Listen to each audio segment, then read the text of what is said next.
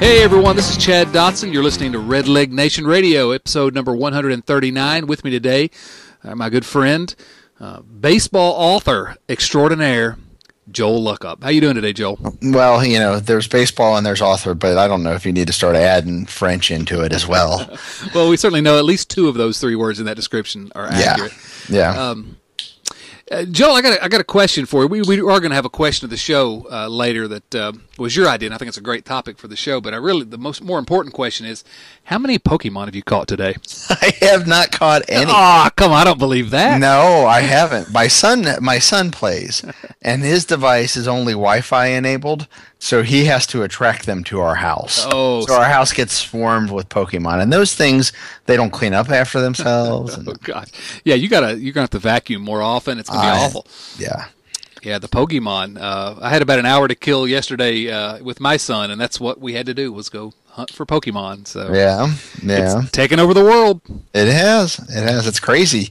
Yeah, it's like Reds baseball. You know, I mean, it's all anybody's talking about. Oh, just a national obsession. Both of those topics. So this is episode 139 of the Red Leg Nation Radio podcast.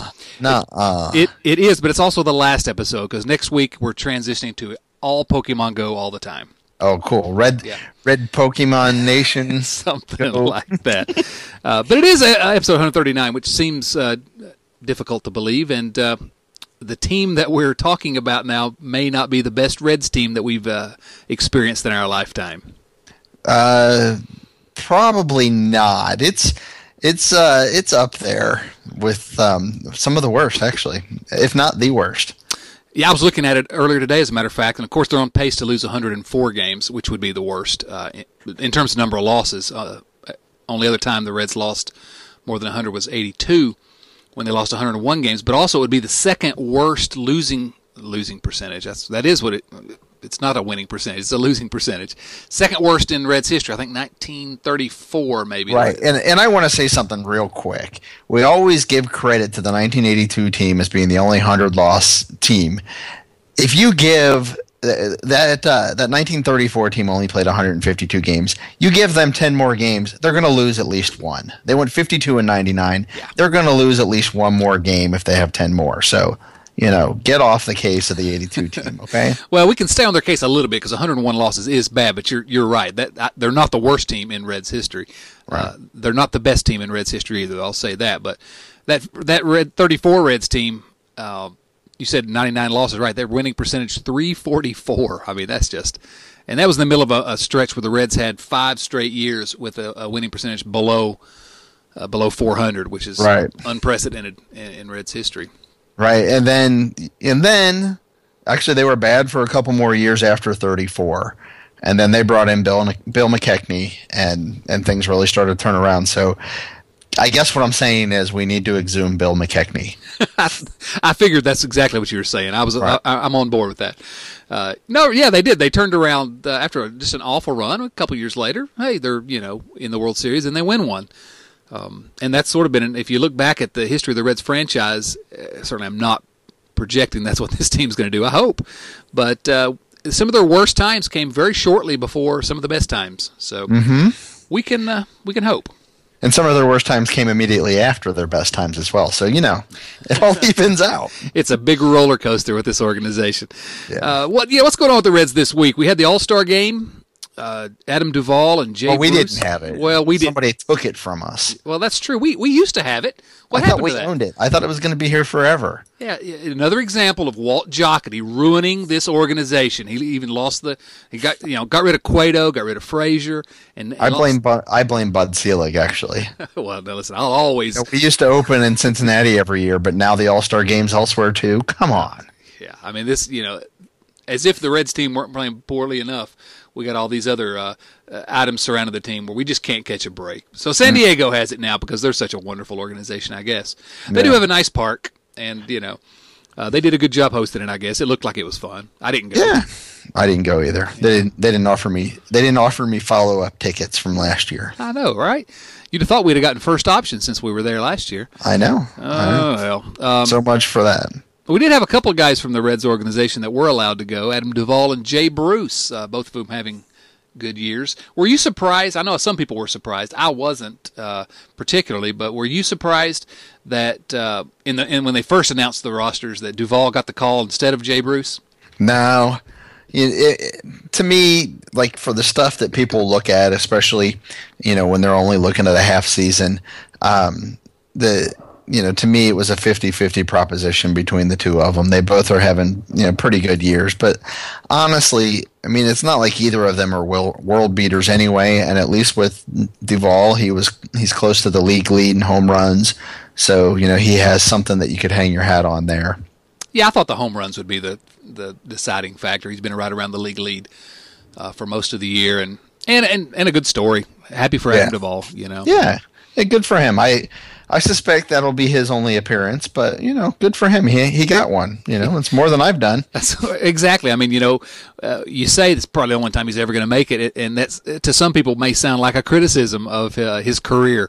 But man, no way. How many players in baseball history have made an All-Star game? Not that many. So I mean, there've been some not very good players that have made it, but still, it's a great accomplishment. It's a great story.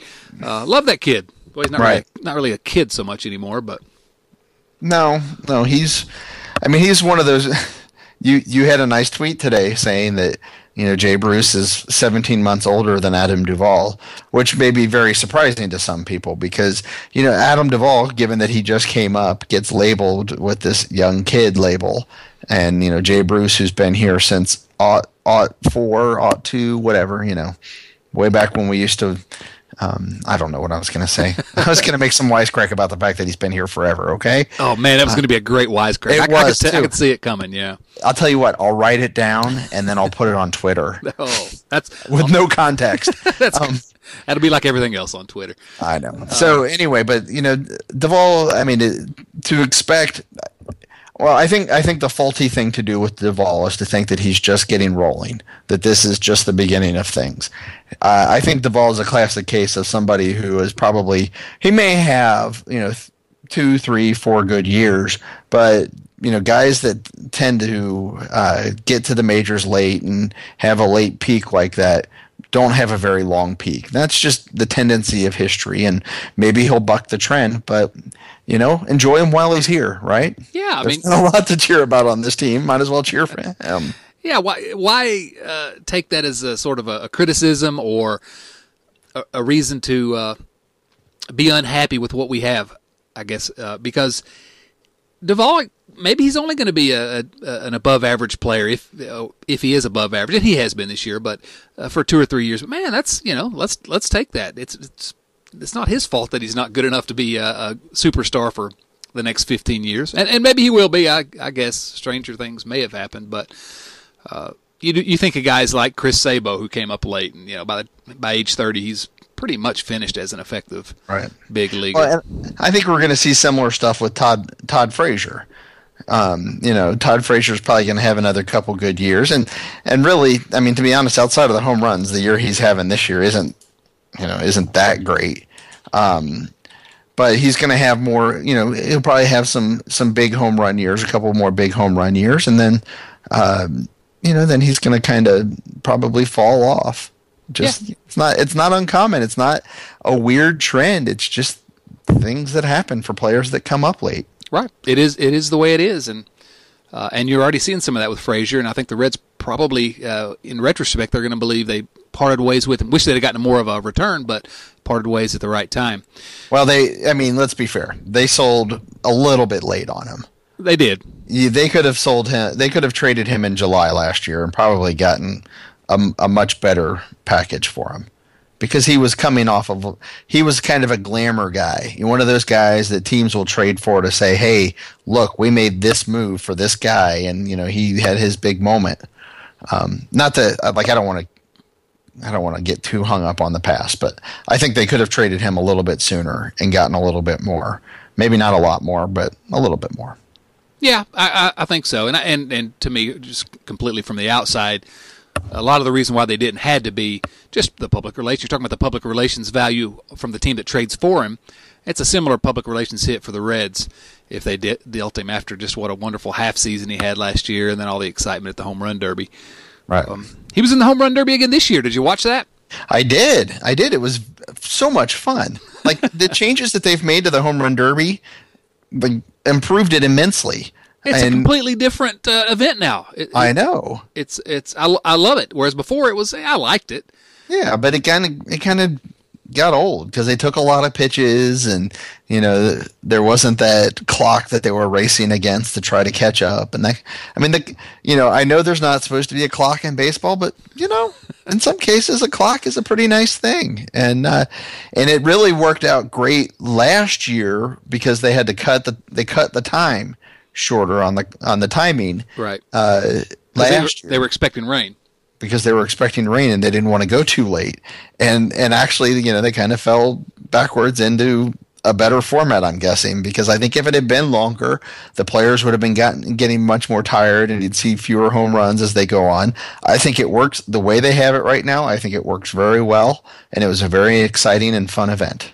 It was, and I couldn't agree more, regardless of the fact that it was exciting for Reds fans because of what Frazier did last year, but just the worst part about it in the past, other than Chris Berman's announcing, the worst part was they stand there and take pitch after pitch, and nobody wants to see players standing up there taking pitches. So you hear that, Joey Votto?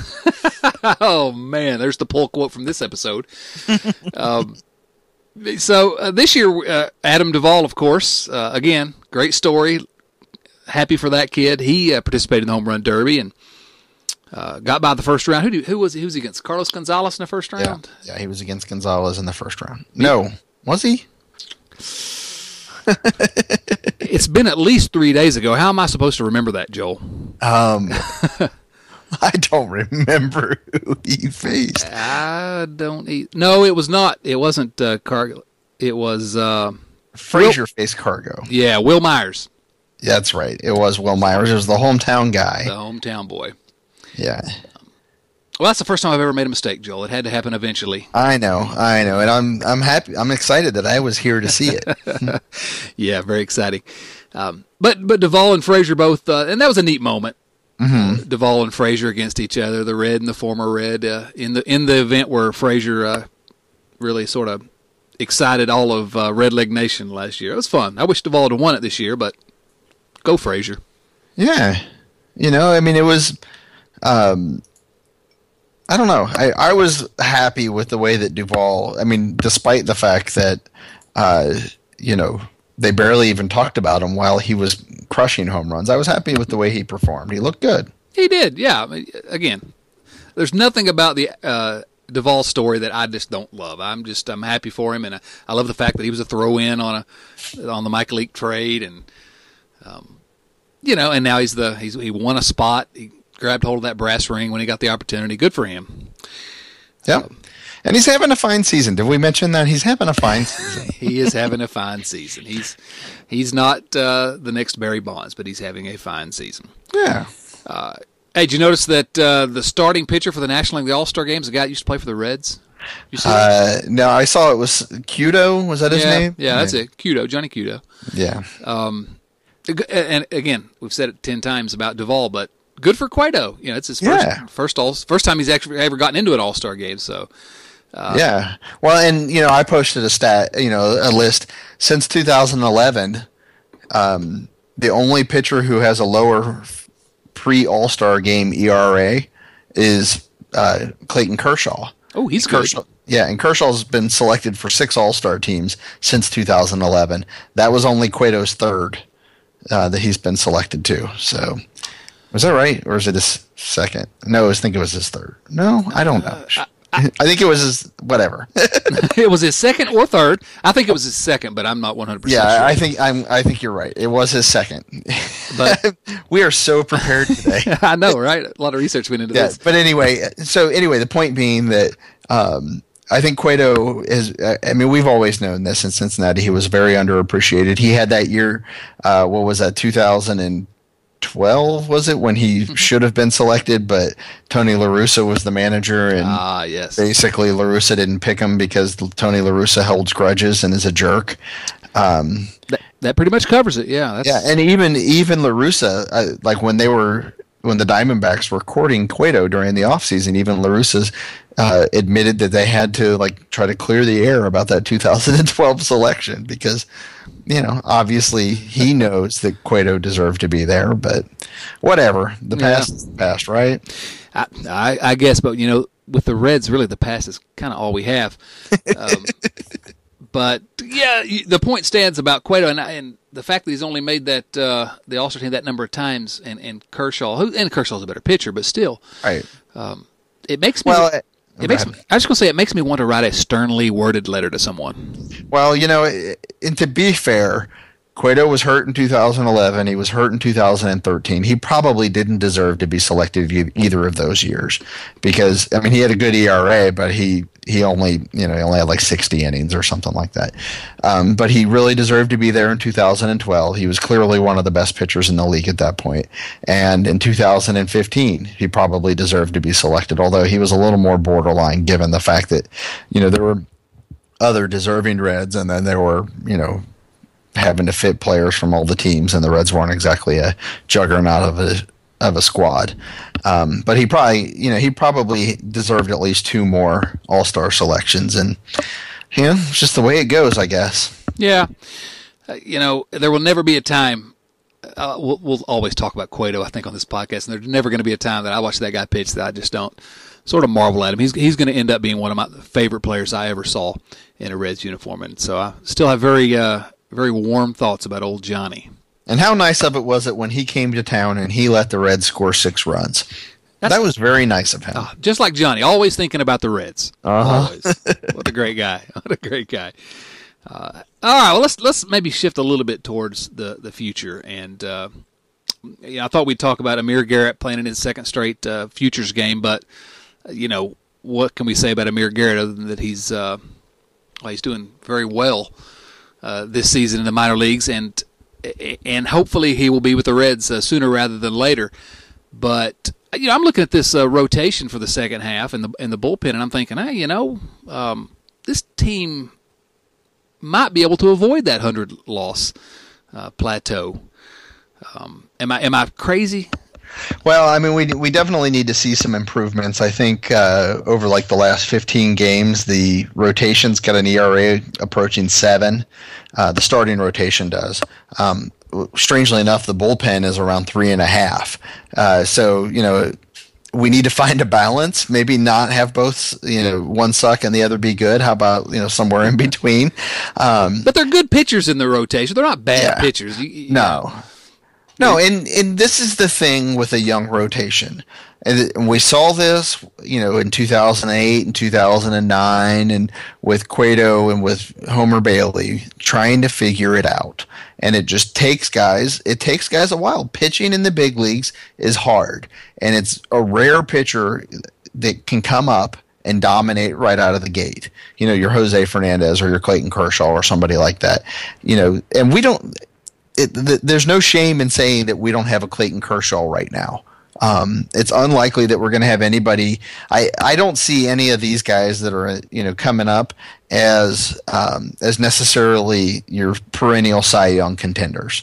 Now they might develop into that, but but you don't need that. You need good quality pitching, and I think you're going to get that from these guys as time goes on. Yeah, I agree. The Reds announced that they're going to shuffle up their starting rotation for second half, and look at these guys.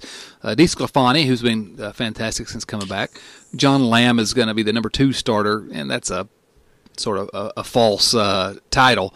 But just in the second half, he's going to go after Disco, and Lamb is what he is. And that's mainly because he's trying to mix up the lefties. He doesn't want to go lefty, lefty, lefty, lefty, right, like he had been. Yeah, and of course they wanted to move. We only have 3 lefties. I think I said 4 lefties, but go ahead. Well, there's all kinds of lefties. I can't keep them straight. But Dan Straley 3rd, and then Brandon Finnegan 4th. And a part of the reason why they sort of moved him back, not because he has been struggling lately, although he has been, but he's going to be getting close to his innings limit around the end of the year, and so they want to try to keep him, just keep an eye on his innings. And then Cody Reed, who has been bad. There's no other way to put it. But Cody Reed.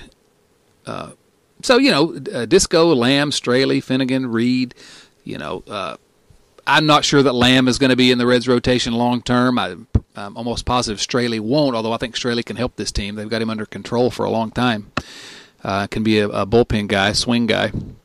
But we'll get to see some of these guys second half, and it's not like the guys who started in the first half, the Adelmans and I had a list up here earlier. Oh man, Alfredo Simon, John Moscott, although Moscott, I don't know, maybe Tim Adelman, Daniel Wright, Tim Melville. Yeah, I mean, those guys got 24 starts in the first half of the year, and none of those guys are likely, hopefully, fingers crossed, to start a game the rest of the way. So I would think the rotation, even though they've been, as you noted, bad recently, I would think they're probably due to be okay, I guess, the rest of the way. Hopefully, and then Homer's coming back. Right. So getting Homer back will help.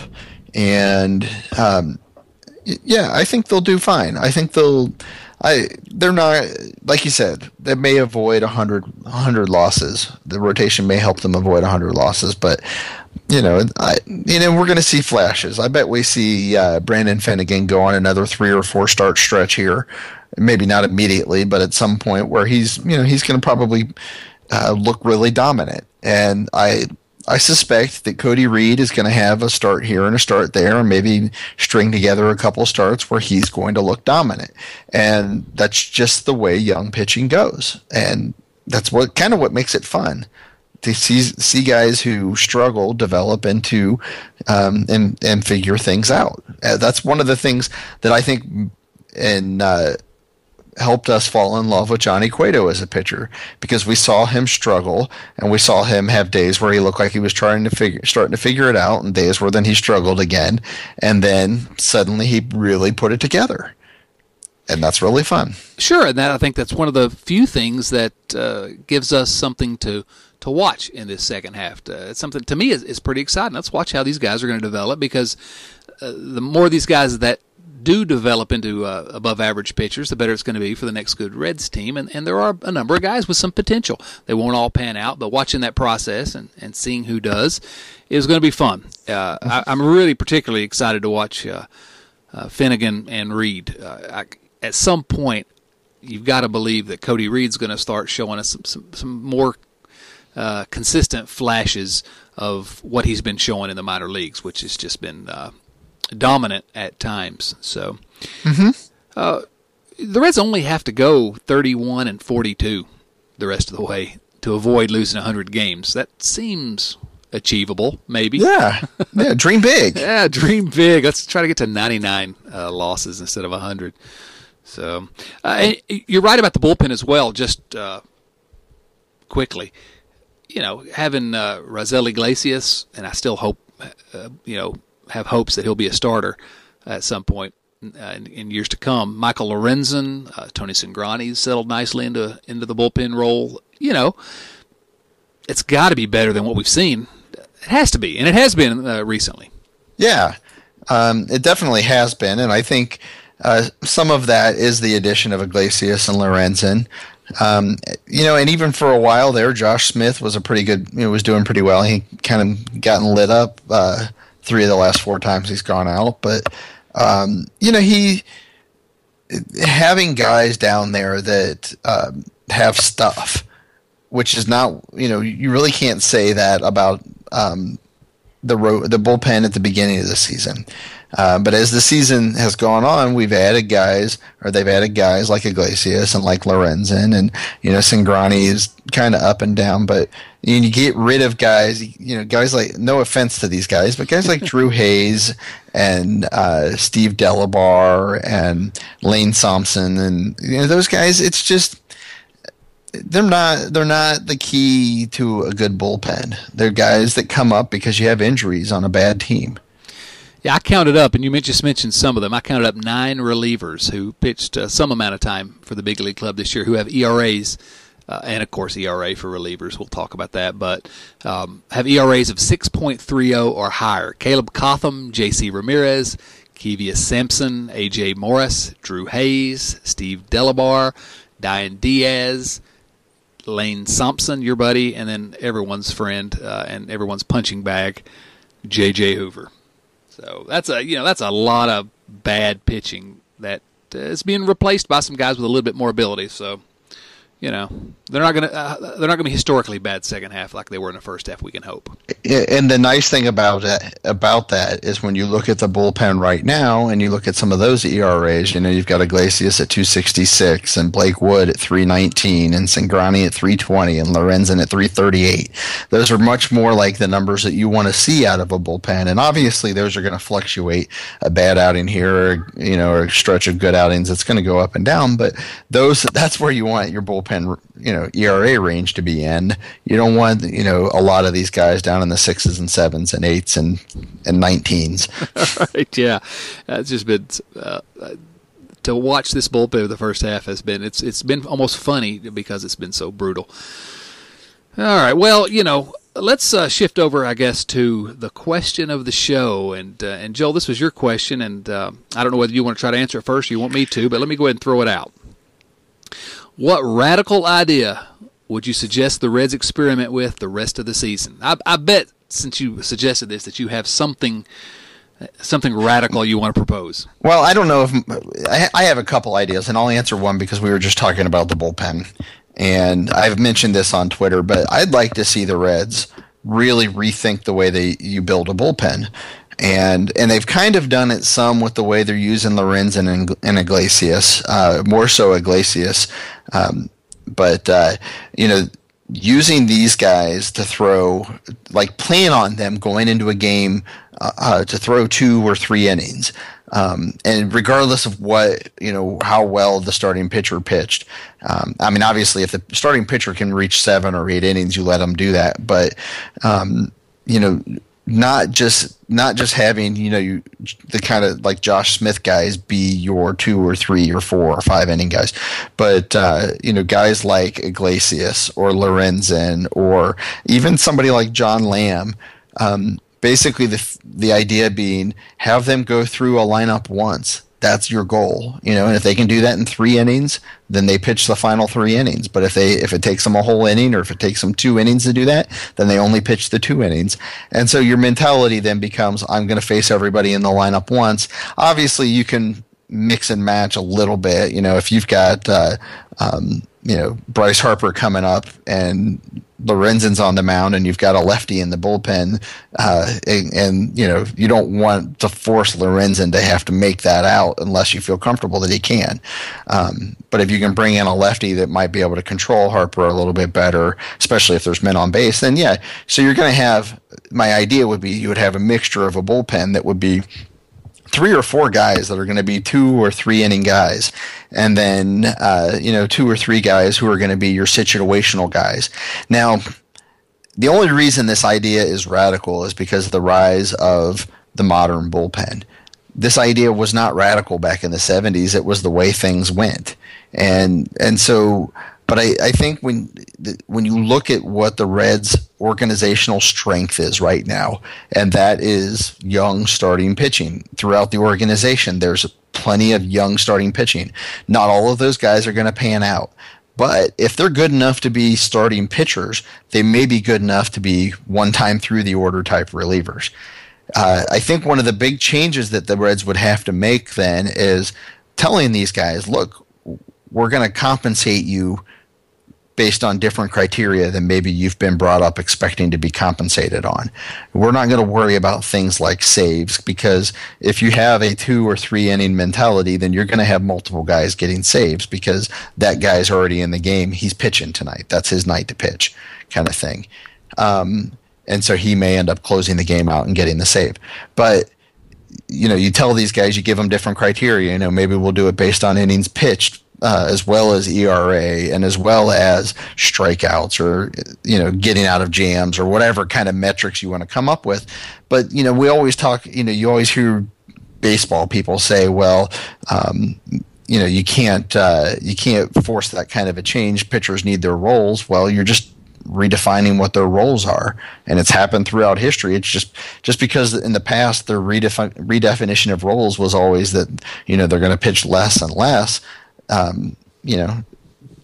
That's changed that, right? Yeah, right. Doesn't necessarily mean that has to. Those rules have to be the same. You're right. They have changed, and that is sort of it's not really a radical idea, as you note when you're looking at the entire history of the game. But considering the way pitchers are used now, it is. But with all the even sort of the old school baseball guys will tell you, well, some guys struggle second time through the lineup or third time through the lineup, and certainly I guess almost everyone, I would imagine, their numbers are first time through certainly better than later in the game. And so that seems, while it may be we're classifying it as radical, it seems in some ways obvious, and it makes me wonder why some, I guess thinking outside the box is not something that Major League managers are noted for, but it sort of surprises me that someone hasn't tried some, at least moving in that direction a little bit, because it makes all kinds of sense. Well, and to give you some examples, unfortunately, these numbers aren't particularly good for some of these guys either way.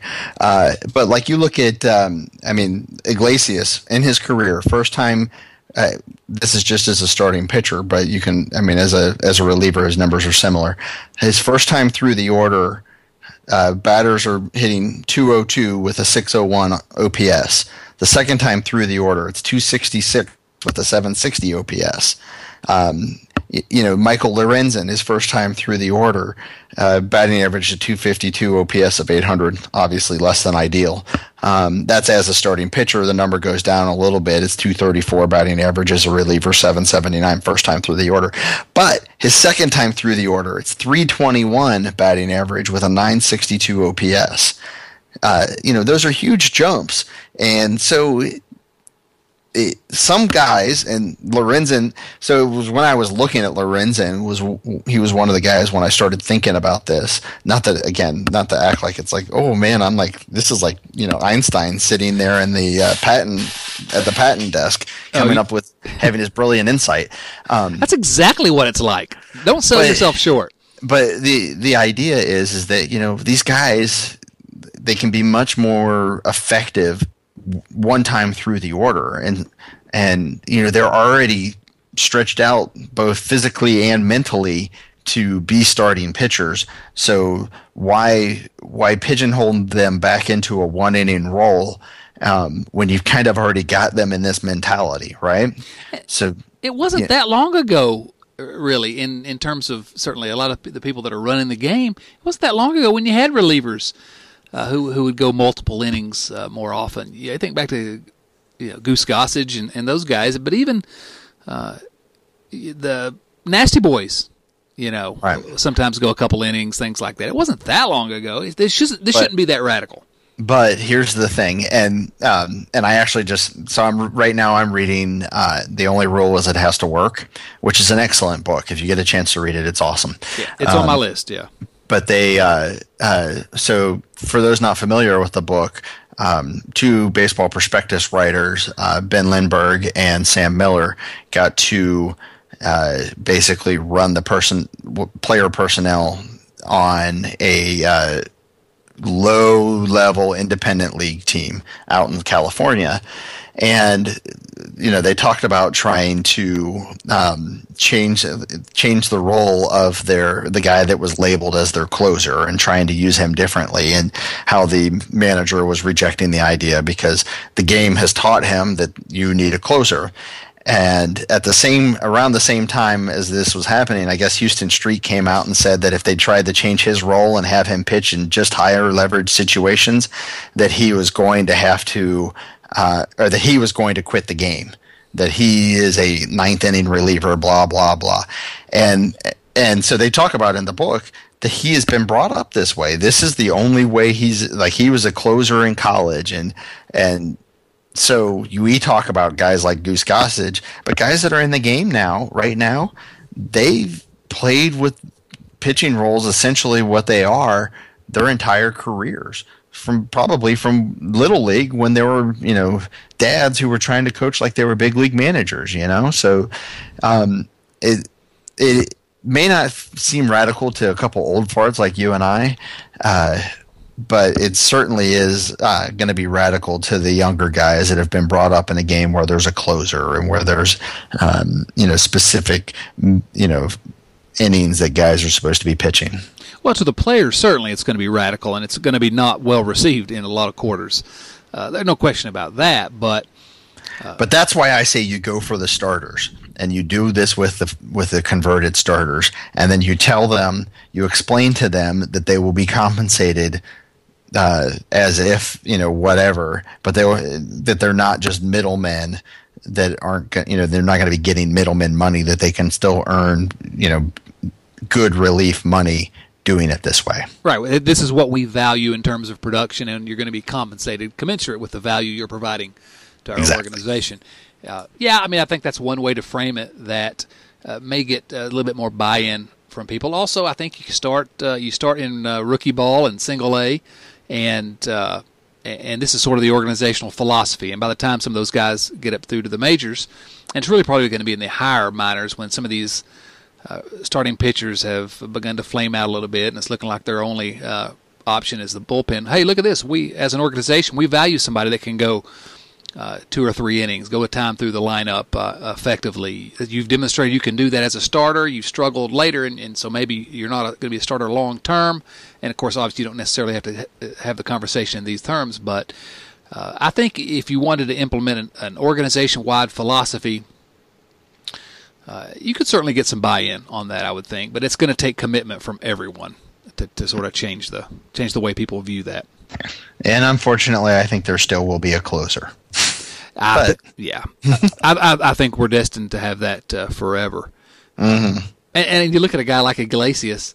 Look at a guy like Aroldis Chapman, who I know you and I both wanted him to be a starter, but that's a guy who was a dominant ninth-inning closer. But, man, wouldn't it have been great to have that guy for a couple innings, 3 innings during the point in the game when we really needed him? And how much more value would that have provided to the Reds than coming in with a 3-run lead or and sometimes he had high leverage situations in the ninth, but too often he didn't. So something like that would have made Chapman so much more valuable to a team. But again, that's a change that'll have to be made over many, many years to get rid of the closer. I think that's here to stay, thanks to Jerome Holtzman and the save stat. Mm-hmm. So what's your radical idea then? Well, I'm not. You're making me feel bad. I'm not nearly as radical. I'm not trying to change the ways that teams fundamentally look at the roles on the team. I'm thinking for the Reds more in terms of what are things they could do that would be considered radical, that would, that I think would be radical. It's so radical that I don't think they'll ever do it. But the first thing is Brandon Phillips to the bench. Love what Brandon's brought to the Reds in his career. Tell him you're on the bench. I move Suarez to second base, Peraza to shortstop for the rest of the season, Jesse Winker, presuming he's healthy again now, to left field, Adam Duvall at either third base or right field, depending on whether, and of course Peraza to short, and Duvall, whoever's in right field, it's all dependent upon whether Cozart and or Bruce are traded. But I think I'd do it for the rest of the season and say, here you go. And I start them 6 days a week, specifically Peraza and Winker. Here's your chance. And I want to see what Suarez can do at second base as well. I like Suarez at second. I like Peraza at short. Given the current personnel in the organization, those are the guys that I like in those positions. And I'd do it tomorrow. And I'd say, Brandon, I'm sorry, but this is what it is. It's however it ends with Brandon Phillips, it's not going to end well at this point. So rip the Band-Aid off. So I'm not. Well, the problem, and I'm not opposed to your idea, but the problem with the idea of ripping the Band-Aid off is that the festering wound will still be there. If that makes sense, right? It's ripping the Band-Aid off would be, doing what Jason Linden said on Twitter today and releasing Brandon, which is never going to happen. But yeah. Well, I don't think sending him to the bench is ever going to happen either. They're just not going to do it. It's these are human beings we're talking about. Nobody wants to do that to Brandon Phillips, I'm afraid. Nobody wants to make that hard decision.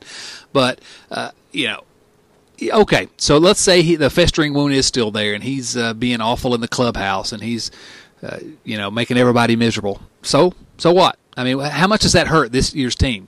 Are they going to lose more games because of that? What's the downside to having him on the bench Because I think that's more. I don't think it's likely at all, but I think that's more likely than them just saying, "Hey, that we owe him this money. It's a sunk cost. Let's just cut bait." Because nobody's going to trade for him at this point, or trade him somewhere and maybe he'll agree. Tell him you're on the bench if you're not. They don't accept a trade, and just pay most of his salary just to get rid of him. What's the worst that happens though if he's unhappy and on the bench? I don't know, because I'm not sure he has a lot of influence in the clubhouse. So that would be the only way that it would be an incredible negative if he was, putting bad seed, being a bad seed and, creating bad mojo for guys that are trying to, figure out how to be a professional. But, I think that's one issue that they probably, as an organization, would probably be worried about. But I don't know. Yeah, I mean, I guess, and they're would probably be right to worry about that some, but I wonder what's the worst that could happen. It's just, however the Brandon Phillips era ends in Cincinnati, and the end is closer probably than Brandon wants to believe it is. It was never destined to end well. Brandon is who he is, and hey, full credit to the guy. He's going to be in the Reds Hall of Fame someday. He's had a magnificent career. One of the I got an argument that he's the second best second baseman ever to play for the Reds. So, it's going to be ugly one way or the other. Yeah. So, well, the season's going to be ugly, so right. Might as well just watch the whole place burn. Let's burn the place to the ground. Absolutely. Yeah. All right. Well, I don't think my idea was as radical as yours, but I don't think either of those are likely to happen. Certainly not in the second half. It's fun to play that game, right? Well, that's about the only game we can play these days because the product on the field is not great. We got what if, and talking about what could be in the future is a fun game because there are some pieces available to the Reds that it could be a good future, and so looking at these different scenarios, I love with the current personnel that they're likely to have. I say current, but that they're likely to have over the next few years in that bullpen. I love your idea. So, well, the second half is here. I guess let's watch it and see what happens. Any predictions quickly before we wrap up? Pain. I absolutely set that one on a tee for you. Yeah, no, I think we'll see improved pitching, but rocky. I think it'll be rocky. I think Joey's going to have a good second half. I don't think he's going to have a second half like he had last year, but I think he'll have a good second half. I think we'll see Bruce get traded, potentially Cozart get traded, and that's probably about it. I don't know who else really would get dealt necessarily. Yeah. The way I look at it is there's going to be a painful second half, but you got Peraza, Suarez, Billy Hamilton, Jesse Winker maybe come up. All those guys are 25 years or younger. You got guys like Reed, Stevenson, Finnegan, Iglesias, Lorenzen. Maybe Amir Garrett comes up, DeSclafani, Lamb. These are guys all 25, 26 or younger as well, and so those are some good reasons to watch this team. There's some some pieces that could be around when the Reds are competitive again. So let's watch them develop. And you do still have Joey Votto, like you said, who has I saw the stat today, the highest OPS in the major leagues since the All-Star break last year. Even as awful as he was in the first 50 games of the year or whatever, he has the highest OPS in the major leagues. That's pretty incredible. It really is. It surprised me. So, All right. Well, Joel, always great to talk to you, buddy. Absolutely. Again, you can, as we always say, go to iTunes, subscribe to the Red Leg Nation Radio podcast. You can get the links at redlegnation.com for subscribing. You can get the links for all of our previous episodes as well, because there's bound to be 138 episodes better than this one that we just recorded. Go to iTunes if you would, and leave us a review. That helps other people find us. And as we always say, tell your friends. If you like us, tell your friends. If you don't like us, keep your mouth shut. Follow Joel on Twitter at JLookup. That's JLuckhaupt. I'm at Dotson C. You can follow us at Red Leg Nation, the site, and you can go to redlegnation.com every day for discussion about the Reds and everything going on around this organization, this roller coaster ride of an organization. I guess that's about all. Joel, come back soon, please. Perhaps. Well, think about it. At least think about it. For Joe Luckoff, this is Chad Dotson saying, so long, everyone.